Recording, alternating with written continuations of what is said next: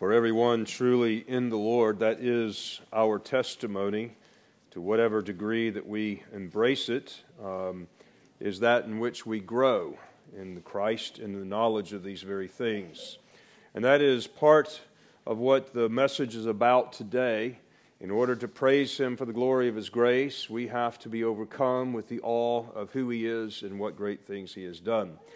I'm going to preach from Psalm 33 this morning, and if you would hear and listen and follow along in the Word of God that He has so graciously given to us, hear the Lord as He speaks to us from this psalm. Rejoice in the Lord, O you righteous, for praise from the upright is beautiful. Praise the Lord with the harp. Make melody to Him with an instrument of 10 strings. Sing to Him a new song. Play skillfully with a shout of joy. For the word of the Lord is right, and all His work is done in truth. He loves righteousness and justice. The earth is full of the goodness of the Lord.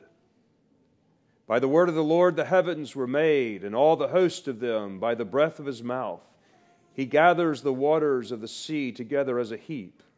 He lays up the deep in storehouses. Let all the earth fear the Lord. Let all the inhabitants of the world stand in awe of Him. For He spoke, and it was done. He commanded, and it stood fast. The Lord brings the counsel of the nations to nothing. He makes the plans of the peoples of no effect. The counsel of the Lord stands forever, the plans of His heart to all generations. Blessed is the nation whose God is the Lord, the people He has chosen for His own inheritance. The Lord looks from heaven. He sees all the sons of men. From the place of His dwelling, He looks on all the inhabitants of the earth. He fashions their hearts individually. He considers all their works. No king is saved by the multitude of an army. A mighty man is not delivered by great strength. A horse is a vain hope for safety, neither shall it deliver by any of its great strength. Behold, the eye of the Lord is on those who fear Him, on those who hope in His mercy, to deliver their soul from death and to keep them alive in famine. Our soul waits for the Lord. He is our help and our shield. For our heart shall rejoice in Him, because we have trusted in His holy name. Let your mercy, O Lord, be upon us, just as we hope in you. And thus ends the reading of the Word of God. Our gracious Father, we ask now that you would send your Spirit upon this tremendous text, and that you will inflame it in our own hearts, to bring forth praise worthy of our Creator and our King. We pray that as the Word is preached, it would go forth in the power of the Spirit. This is your Word, O Lord, and as your Word breathed into existence all that is, as the breath of God created, we ask now that the breath of God would breathe in us life, and that your Word would go forth and create in us a clean heart and renew a right spirit within us. Open our eyes that we may see your glory, and our ears that we may hear of heaven's anthems. And join our heart to bring you the glory and the praise that are due to your name, and may that be our delight this day. And so use the word preached now to minister to our spirit and bring us into a higher realm of praise. In Jesus' name, amen. You may be seated.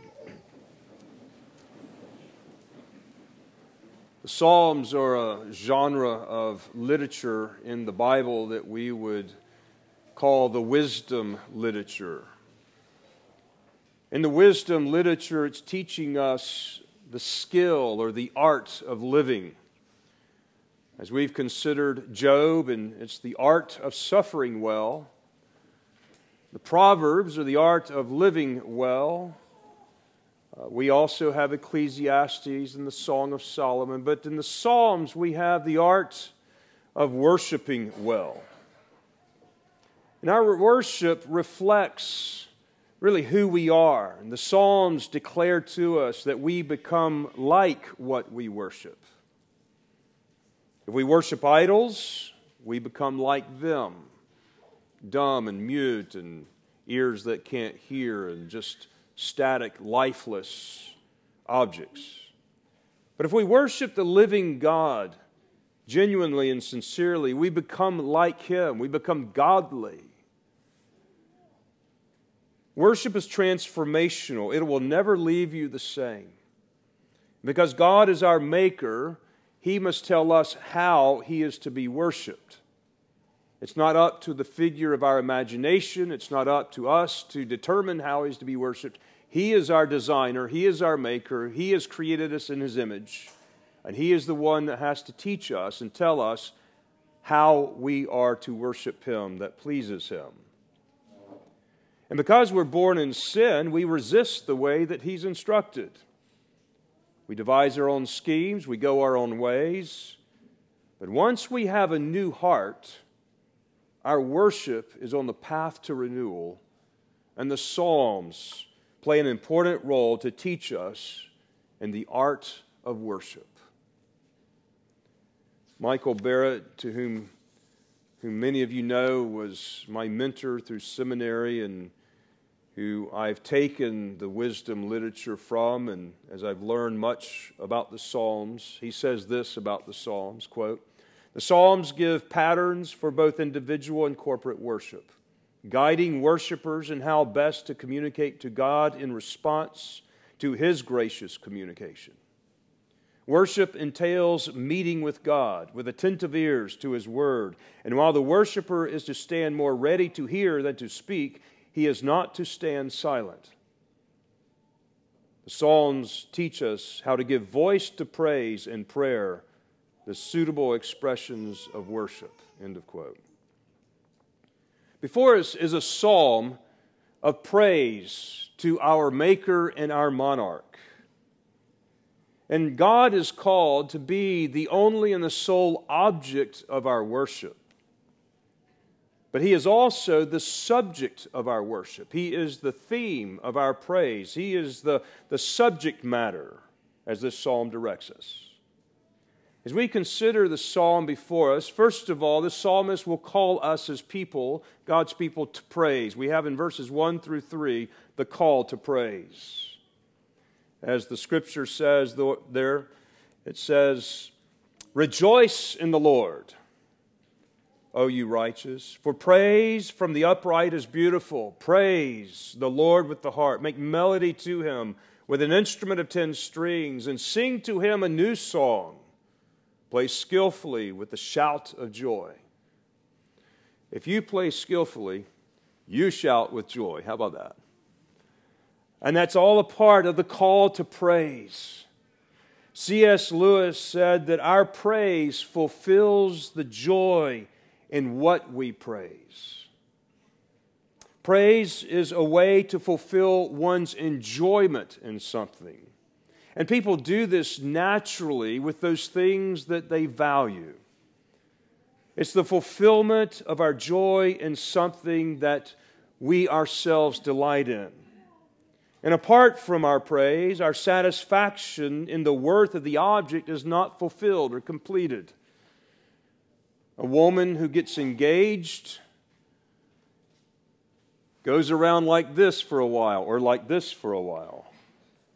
She wants to show this engagement and wants you to delight in it. And so by doing that, it is fulfilling a greater joy. A man, when he bags a big buck, loves to praise its worth. That's why we take pictures of it in the back of our truck. Or put it on the hood of our truck and drive it around town. When a man gets a new motorcycle, he likes to show it off. Because in it, there is a greater fulfillment of this. When a musician gets a new instrument, he or she likes to talk about how well it plays. They get excited about it. This is all very natural in the way that we're bringing an object into its full enjoyment. But the greatest object of our praise is the Lord Himself. And we enjoy Him more in the praise that we give. And as the Scripture says here, praise is beautiful. It adorns us with the enjoyment of God. He speaks about beauty, that He beautifies us with salvation. We worship Him in the beauty of holiness, and praise itself is beautiful. It draws us to it and to Him. We see in verses 2 and 3 the medium of this praise. He calls us to a great medium that He has given to us we call music. When I look out over a congregation of people in the worship of God and I see someone who's not singing, I know that something is wrong. Sometimes there's something physically wrong, that they simply cannot sing. Other times there's something spiritually wrong when they don't feel like singing and so they don't. But something is wrong. Because the Scripture expects us and even commands us to be a musical people. It's not merely an option or something that we at Heritage do have a particular gift in this, but everybody, no matter what their giftedness or not, has been given music. God has designed each one of us individually and as a whole, and He's created us in the very beginning with music in mind. He's given every one of us a voice and every one of us an instrument through which we are to praise Him. Music is very much a part of God's creation and His culture. It is important that every church, every Christian parent cultivate in their congregations, in their own personal life, and in their children a delight for the right kinds of music. God gave us the gift of music primarily and ultimately to praise Him. Now, there are secondary kinds of music. There are tertiary genres of music. But the primary purpose in music is to put voice and emotive praise to our Creator, our Maker, and our Monarch. It is the primary purpose for this tremendous gift. It is also important for Christians to focus this delight that we have for music upward to the praise of our God. Your music ought to lift your soul into the praise of God. And there are even music that is designed for lamenting before the presence of God when our sin has brought calamity or when difficult providence comes our way. See, He's given us a music for every occasion, but the music in every occasion is also to glorify Him in worship. So cultivate your musical appetite and be careful with what other additional influences of music might be wrong that would steer us away or draw us away from a God-centered emphasis for which music is intended. See, praise the Lord with the heart. Make melody with Him on an instrument of 10 strings. Play skillfully. There is an old school of thought with which some of the Puritans embrace that I cannot agree. Charles Spurgeon would put voice to this in these words as he articulates a commentary on this psalm. He says, quote, "Men need all the help they can get to stir them up to praise. This is the lesson to be gathered from the use of musical instruments under the old dispensation. Israel was at school and used childish things to help her learn. But in these days, when Jesus gives us spiritual manhood, we can make melody without strings or pipes. We do not believe these things to be expedient in worship, lest they mar its simplicity. If we do them, they would hinder rather than help our praise. No instrument is like the human voice. As a help to singing, the instrument is alone to be tolerated, for keys and strings do not praise the Lord. And with that, I would heartily, with conviction, disagree. It is against the clarity of the Scripture that many of our reformational fathers have made this their conviction. Nowhere in the New Testament have they repealed the use of instruments. Those who argue for such a position state that instruments were a part of Old Testament ceremonial worship, which in of itself was a type. If instruments were in the Old Testament a type, they must have an antitype, a fulfillment, if you will. And there is none. But nowhere does the Scripture hint that music in this fashion was ceremonial and that it was a type that was fulfilled in Christ. Sure, the voice continues to be the grand instrument. And we don't have to praise the Lord with instruments, but it does enhance the praise. Not only is there no exegetical evidence of this notion, it diminishes the use of instruments in the realm of praise and relegates it to other genres of music found outside the sphere of music. But David, who wrote so many psalms, of which even those who would embrace this particular conviction would continue to embrace the singing of psalms, inherent in those psalms itself calls for the use of musical instruments to bring glory and praise to God. I think David would be greatly disappointed to hear statements like that. I admire men like Charles Spurgeon. I've gained a lot from his ministry, and I think he knows better now. Our praise is heightened with the use of instruments when they are available and there is skill to use them. When there is not instruments available and the skill to use them, our voices will quite suffice. Well, as we get called to worship, there is a stimulus for this. It's not a blind command that is left to us with us just mustering up the energy to worship God from within ourselves or to conjure up some element of praise in the flesh. No, He has given us the stimulus itself for our praise. The book of Ephesians teaches us of what God the Father is doing through Christ in the church for His glory forever. That's what the book of Ephesians is all about. The church is designed and created by God to be a living organism to bring God perpetual glory. A glory that will never exhaust, a glory that will always be fresh, a glory and praise that will endure forever and ever. And this was the gift that God the Father gave to the Son from the people for whom He saved. Christ will have a perpetual, ongoing, never-ceasing praise from the people He saved. And the way that the church does this, the way that they continually bring the freshness of praise, is they learn of God, to know Him.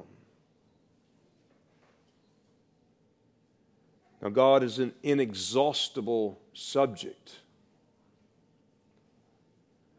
And as we cannot comprehend the height or the breadth or the width or the depth of the love of God toward us in Christ Jesus, we are to comprehend a little more of it each day. And as that comprehension of the knowledge of God grows, not merely in our head, but an intimate knowledge, as a man knows his wife, he learns of her. And in this intimate knowledge that God has given us, this is the way we come to know God. And the more we know God, the more will be our praise. And that's why knowing God is not a static event. It is the ever-increasing understandable of His inexhaustible being that brings us to a fresh understanding such that it fills us with His love and it flows through us back to His praise. See, it's from a sense of awe that our praise springs forth. If you have no sense of awe for Almighty God, who is our Maker and our Monarch, you will not have much motivation to praise. It will be dry, perhaps dead, but it will not be engaging your spirit and springing forth with the freshness of praise. Notice in verse 3 it says, sing to Him a new song. When the Bible uses the term new song, of which we've reflected on even in Revelation chapter 5, and it speaks of it several times in the Psalms, the Bible speaks about the new song in two ways. The first way, it speaks about something that He has put in our hearts, something that He has done. Psalm 40, verse 3 says, He has put a new song in our mouth, praise to our God. Many will see it in fear and will trust in the Lord. As we know from the Word that it is out of the heart that the mouth speaks, and from the heart are the issues of life. The new song that God puts in our mouth is a heart of praise for His glory, but that stems from a new heart that He has given to us in Christ when He has regenerated us and made us a new creature. And in that newness of the heart that we have, it is for the exaltation of His glory of grace. That's what Ephesians 1 is all about. To the praise of the glory of His grace. To the praise of the glory of His grace. To the praise of the glory of His grace. Father, Son, and Holy Spirit. The three stanzas of the hymn of Ephesians 1. It is the new heart that has now changed us to give us an exaltation and a sense of awe of God's love and His presence and His power and His might that brings forth praise from our lips in the new song. The second way in which the new song is used in the Scriptures is once He has given us that new song in our heart, He then commands us to sing with a new song, as He does here. It is the second way in which the Scripture uses it, as verse 3 is here denoted. Once He has given a new song to turn our hearts upward into His praise of His grace, then the new song that we are exhorted to sing is His praise to His glory. And the idea of singing the new song is bringing God's praise into fresh enjoyment. Making the praise new, making it fresh.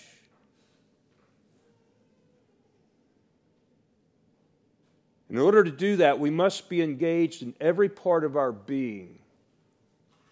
Our minds must be engaged in what we are saying and singing so that our emotions can reflect them. I have no doubt that probably every one of you could sing all 5 verses of Amazing Grace without looking at a hymnal. You can sing it in your sleep. You can sing it without thinking about it. But you can sing it without freshness and truly worshiping the Lord.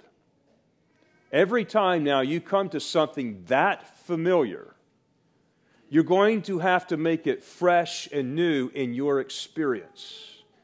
And you're going to have to focus upon the words. You're going to have to embrace the grace that is herein. It's a beautiful text. But every time you come to it, you must make it new and fresh through faith in those words that you are praising God for the mystery and the power and the glory of His grace that saved you out of darkness and put you into the kingdom of light.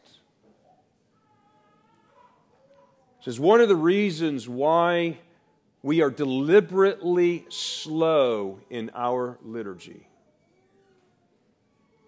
We must think with our minds afresh so our hearts can freshly apply the text that we are reciting.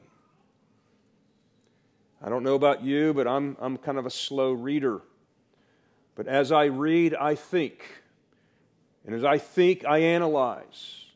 And as I think about these things, I want to think them anew and fresh. That's why I constantly look at Psalm 92 every Lord's Day morning. I can sing it from memory, but I can focus on it when I'm seeing the words rather than singing it mindlessly. It's good to praise the Lord and to sing praise to His name, O Most High. And as we think about the words of the psalm, we own them fresh. We think about the works of God, and rather than just saying that word at the time and the phrase of the psalm, I'm actually thinking about what He has done for us this past week. Now, it may happen in an instant, but our minds can work quickly if we slow down the text to allow them to energize the other parts of it. That's freshness. It makes it new. It puts fresh application to an old principle. Because true praise and true worship will always spring from a sense of awe.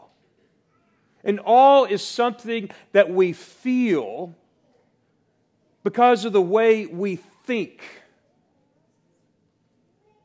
And this whole sense, which encapsulates and envelops and uses the entirety of our person.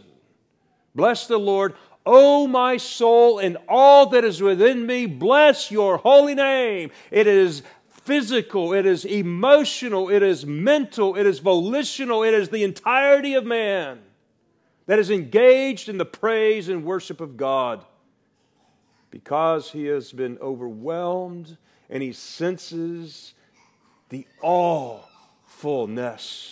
of his Creator, his Maker and Monarch. God is the theme and the subject matter of our worship. We have to get a fresh fill of knowledge of Him, not just a new kind of head knowledge, but an intimate experiential knowledge that must be fresh to stimulate our awe of Him that will then spring forth in praise. And this is the cycle that will go on for the rest of your eternal life. And this is what is wrong with so many churches today. It's more about God than it is about man. Or it's more about man than it is about God. That's what's wrong. It's the reason why churches fly the rainbow flag in their church lawns through the whole month of June. Given over the covenant of which God has given to us to the ways of man. They have not been touched with awe of their Creator, their Maker, and their Monarch. Again, I pull a page of notes from my mentor who says, quote, "Too frequently, God is little more than a word that is dropped here or there, and from time to time to legitimize whatever else has usurped attention, whether personal testimonies, lauding accomplishments, pulpit tactics, manipulating behavior, usually by guilt or shame, or pep talks, encouraging good feelings about the self. The spiritual lameness that characterizes so much of modern worship traces directly to inappropriate themes or topics addressed." End of quote. Because they forgot to address the topic of God Himself. The manner of fresh and genuine praise is knowing God. Our praise is to be with a new song, with freshness. You don't like eating stale bread or soured milk, and God doesn't like our stale praise. We pray so little, our hearts are so shallow because we truly do not have a good knowledge of who God is. But let the psalmist now declare Him to us as he leads us through Psalm 33. First of all, we are to praise Him for His character. What He is like is worth praising. And these days, a sermon or a lesson on the attributes of God is often not well appreciated. It doesn't tell me what to do. It isn't my 12-step process. It's not the recipe for how to have a good marriage or how to be a better worker. They are deemed often irrelevant by much of the modern church. But by way of contrast, the titles of sermons used in the Great Awakening compared to what we read on church marquees today, and let me just give you two examples. Sinners in the hands of an angry God. You're familiar with that one. Versus one that I caught driving down the road and saw on a church marquee that says, relationships are more important than doctrine. Think about that one for a minute. Here's another one. God's sovereignty in the salvation of sinners. Versus, get this one. The little engine that could.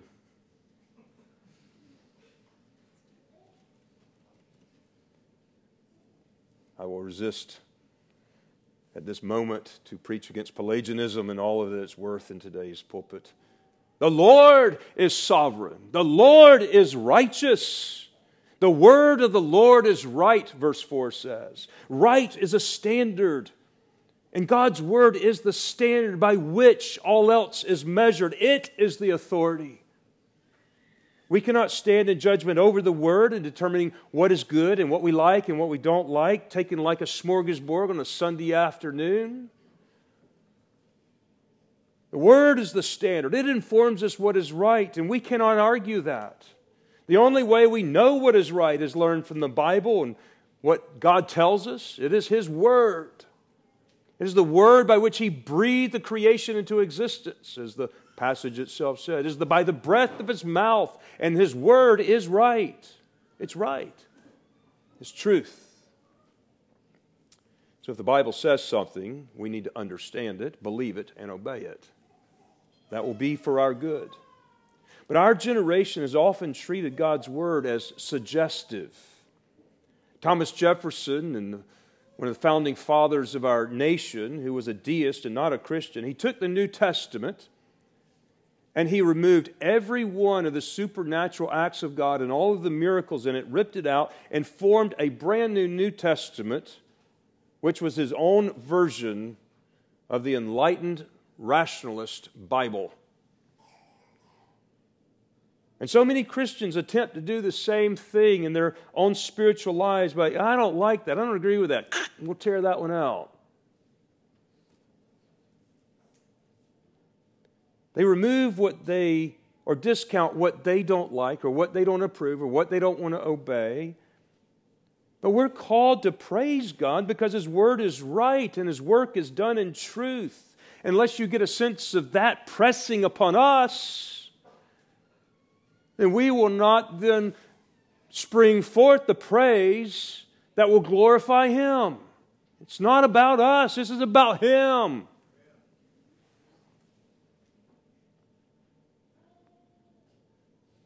We're to praise God, secondly, for what He loves. And He loves righteousness, the Scripture says. Verse 5, He loves righteousness and justice. This is conformity to His Word. If the Word is His standard, if righteousness is the standard, and the Word is that which reveals it to us, what He loves is righteousness and judgment by conformity to that Word. Justice is the requirement that all moral agents adhere to this standard. The law is the standard, then justice is the administration of that law. God loves these things. God loves the conformity to His law by all the peoples, verse 8 tells us. Let all of the earth fear the Lord. Let all the inhabitants of the world stand in awe of Him.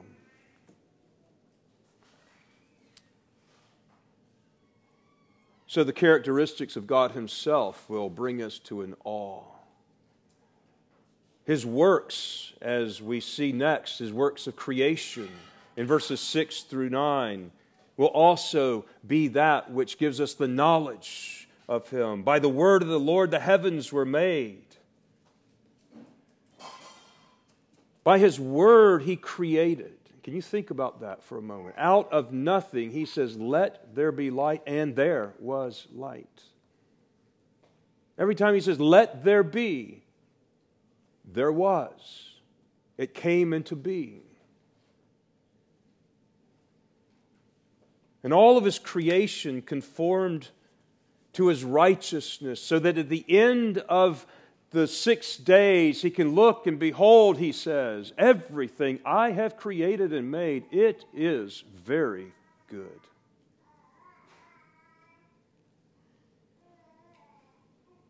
The call of worship goes out to all the inhabitants of the earth to praise God for His good creation.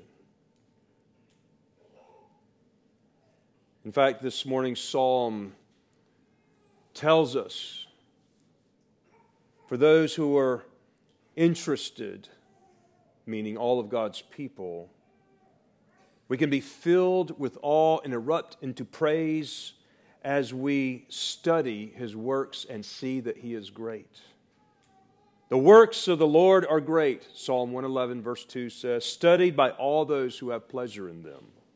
His work is honorable and glorious, and His righteousness endures forever. And the psalm goes on.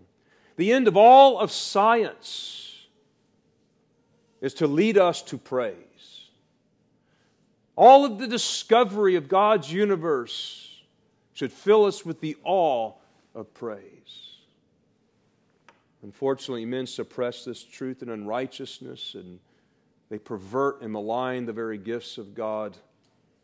But we know better, and when we embrace it and absorb it and think about how awesome the universe is that God has created, we think about how awesome the one is who is the Creator.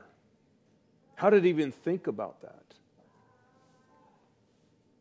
How did He even imagine how things are in the world, in the universe in which we live?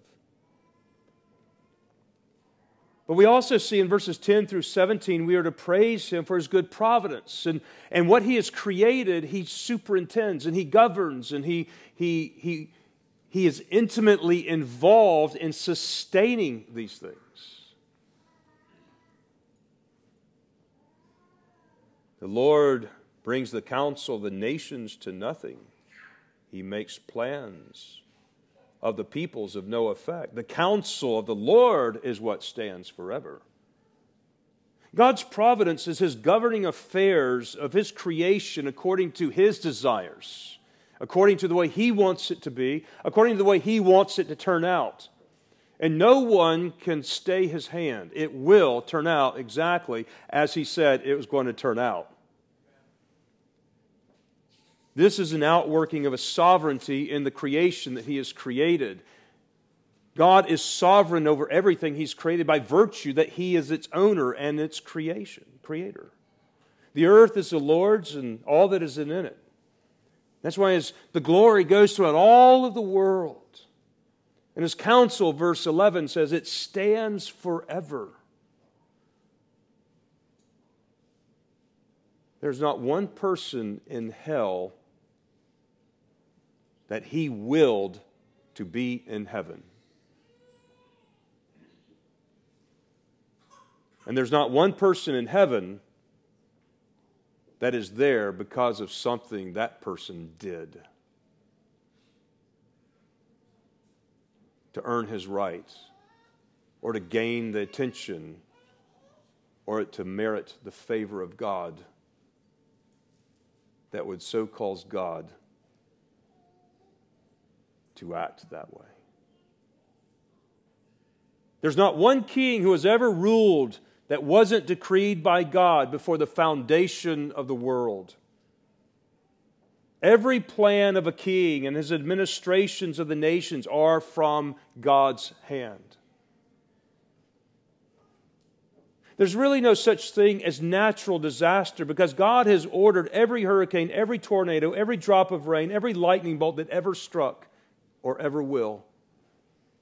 Every famine, every pestilence, God is in control. God normally works in orderly ways that we can characterize and we can even plan on, but God also is not limited to that. He can work in unexpected and supernatural ways, like causing the earth to stop spinning or the sun to go down for a whole day. He can work extraordinarily this way because this is His creation. This is His. Whatever God, the Lord, plans, that's what He does. He does all of His holy will. And it is a gross sin to think of man over God. A belief that holds that man can thwart the will of God in any realm is sin. Whether we're talking about defeating kingdoms of men or entering the kingdom of God, no man can thwart the will of God. He is either a willing agent or an unwilling agent, but nonetheless an agent of the providence of God. God does what He pleases. There is no one that can stay His hand or give counsel to Him what is right or what is wrong. As Romans 11:33-36 would so eloquently praise Him for.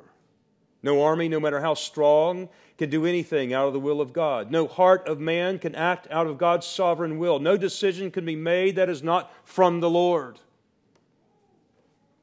Oh, these things are true. These things can be abused. These things can be maligned, but we don't want to shy away from these things because of the abuse of man. We want to come up to that knife edge and say, God, the Lord, is maker, and God, the Lord, is monarch. He is sovereign over all that He has created.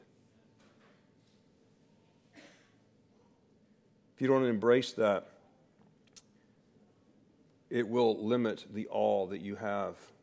The Lord brings the counsel of the nations to nothing. He makes the plans of peoples of no effect. The counsel of the Lord stands forever, the plans of His heart to all generations. Blessed is the nation whose God is the Lord, the people He has chosen for His inheritance. The Lord looks down from heaven. He sees the sons of man. From the place of His dwelling, He looks on all the inhabitants of the earth. He fashions their hearts individually. He considers all their works. That's you and me. Proverbs 16:1 says, the preparations of the heart belong to man, but the answer of the tongue is from the Lord. Proverbs 16:9 says, a man's heart plans his way, but it's the Lord who directs his steps. Proverbs 16:33 says, the lot is cast into the lap, but its every decision is from the Lord. The problem is we don't believe what God's Word says about who He is and how He interacts in all of the affairs of all of the details of our life. And then verses 13 through 15 point our attention to the decisions and the acts of men. They do exactly what He wills to be done. This is a mystery. We need to be overcome with the mystery, not try to figure it out, not try to rationalize it. But it's a mystery. The Lord looks down from heaven. He sees the sons of men. From the place of His dwelling, He looks on all the inhabitants of the earth. He fashions their hearts individually. The hardening of Pharaoh's heart did exactly what God desired it to do. The greed of Nebuchadnezzar defeated the armies of Israel was exactly God's plan. The gracious spirit of Cyrus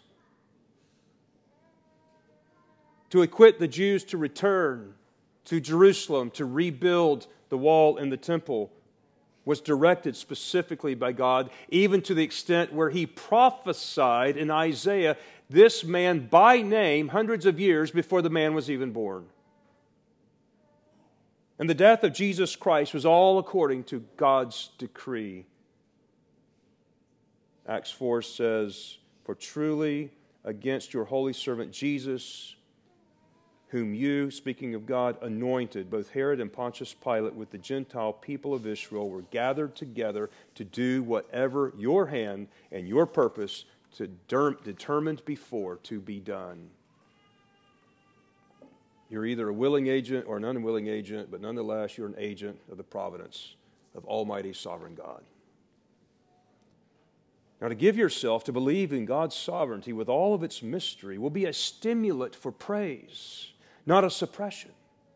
When you sense the awfulness of it, when you sense the grandness and the greatness of His person and how He thinks about all these things and orchestrates all these things together for good for those who love Him and to those who are called according to His purpose, where He doesn't withhold any good thing from those that love Him. All of these things are mysterious to us, engaging every part of us in our mind, our will, emotions, and all of our responsibilities. And this is a mystery, but it is an awful thing in the good sense of the word.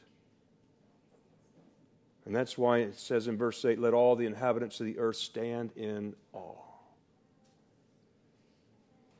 See, we praise God when we get a sense of who He is, when we come to know Him for how He's revealed Himself, when we embrace Him for what He has said, and when we begin to turn our own hearts into a manner in which allows the Spirit of God to bring these truths to bear, that fills our hearts with a sense of His grace, that we will exult in the glory of God, and we will be a continual, perpetual glory organism.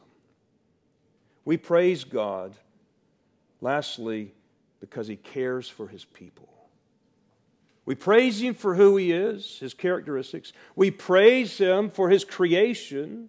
We praise Him for His providential sovereignty. And we praise Him because He cares. God promises to His people who fear Him and who trust in His mercy. Notice here in the end of the passage, beginning at verse 16 and onward. "No king is saved by the multitude of an army. A mighty man is not delivered by great strength. The horse is in vain for safety, neither shall it deliver by any by its great strength." But then verse 18, he then segues into this. "Behold, the eye of the Lord is on those who fear Him, on those who hope in His mercy, to deliver their soul from death and to keep them alive in famine." Our soul waits for the Lord. He is our help and our shield.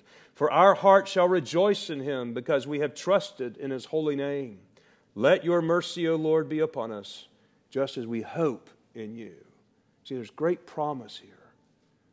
Great reason to praise, because He cares. This great and fearful God is the one who intimately cares and loves His people. He can do everything that He wants to do to protect us, to save us, to deliver us, to provide all of our care, to be merciful to us, for those who fear Him and trust Him. Notice here the condition there. It's on those who fear Him. He does this. As I've mentioned in the past, fear of God, fear of the Lord is this phrase which is used a number of times in Scripture. It is the beginning of wisdom, the understanding of how to live life in a joyful, godly fashion. But the fear of the Lord is this living in the constant awareness of the presence of God with us. Everything that we do. Knowledge that He is present with us, always watching, always there, always around. And that fear of God takes one of two tracks. On the one hand, it is all-inspiring, and that one track leads us to worship. The other track is this one that leads us to ethics, how we live life. So living in the fear of God means that we know that He watches over us and He watches everything we do. He is interested in us and He cares for us. He's listening to what we're listening to. He sees what we are watching. He knows what we're looking at on the internet when you think no one else is. But He also is reassuring in all of the righteous living, for there's nowhere that we can go that we can depart from His presence. If I go into the uttermost parts of the sea, even there He is there, and His right hand holds me. He sees and He affirms us when we make right decisions for His glory. He delights in seeing us turn away from temptations when they are so drawing us. He rejoices when we love another person sacrificially. He rewards us and takes care of all of our needs. And if we're living with this constant awareness of His presence with us, it is a great joy. And it's also a great deterrence.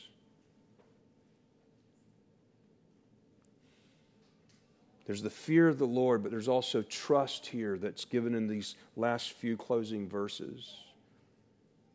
Trust. It's faith that is the arm that receives the promises of God. See, a gift never becomes yours until you receive it. There's no promise in the Scriptures that is for you unless you claim it by faith. And God wants you to do that. Children love receiving gifts and opening presents, and that's why there's a good example here of trusting agents. Is they're used as an example of trusting faith. The kingdom is said to be such like those who believe as a child. Trusting the Lord is revealed in the Psalms here, in this associative field that's given to us. Those who hope in His mercy, to keep them alive, to preserve them, to protect them, to provide for them.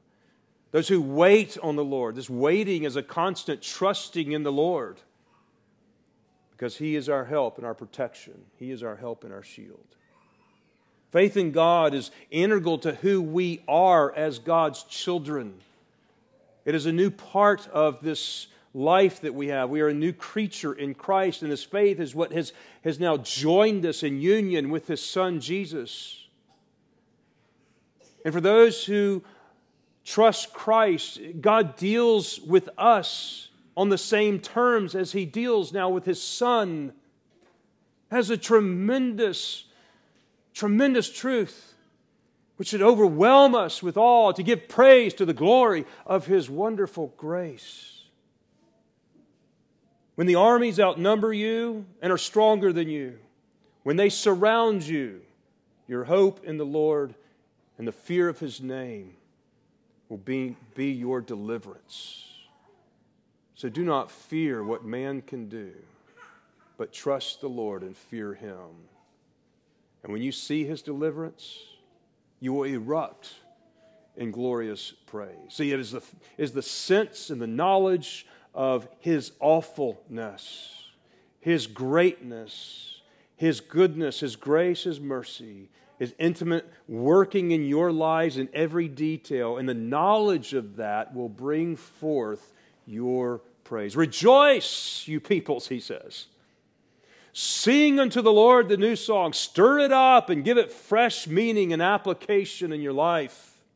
Get a hold of who God is.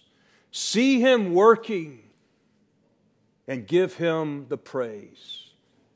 We are called to praise the Lord.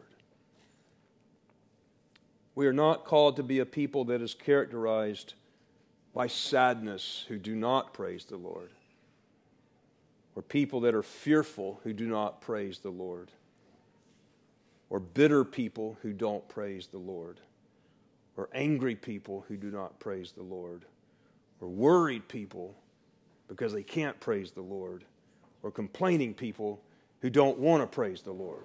We are called to be a people who fear the Lord, a people who rejoice in Him, a musical people that sing to Him, a joyful people that loves His attributes and His sovereignty over all of His creation, who rejoice in His beauty and praise His truth and cherish His goodness, a people that are ever learning of God, filled with fresh awe of Him and the things that we learn, which springs forth from our heart, out of our mouth into praise. A praise that brings us a greater delight in the God that we praise. May God be pleased to increase our praise as He increases our delight in Him and a joy to search Him out and to know Him more each day.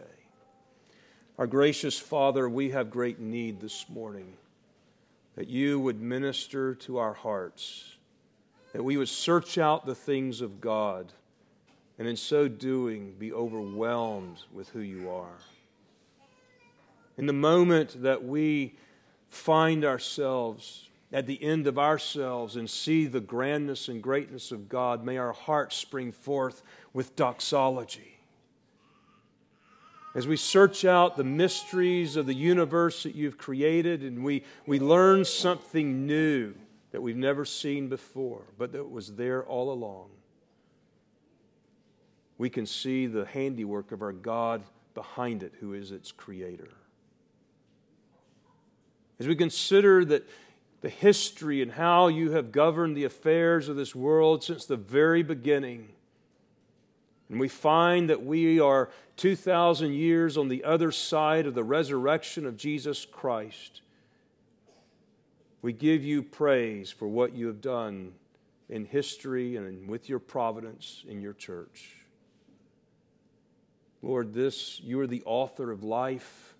You're the author of history. You are the author of creation and science. And we yield ourselves to Your sovereign will, knowing that in it You work all good things. And we pray that our minds would comprehend this, and to such a degree our hearts are affected and our emotions are energized to bring forth joyful praise and to sing of our great God in all of His glory. May we see what You have done for us in Christ against the backdrop of the heinous sinful person that we were. That we can turn away from ourselves unto the grandness of the glory of His grace. And we can know the Spirit within us crying out, Abba, Father, and know that God the Creator wants to be in a personal, familial relationship with us. To such a degree, He takes care of all of our needs, feeds us with food, provides for everything that we need for life and godliness, with the assurances that come along with these promises. We thank You, our Father. We praise Your holy name. We give You all the glory and the honor, because all of the power and the kingdom is Yours. We pray all these things in Your Son's holy name, our Lord Jesus Christ. Amen.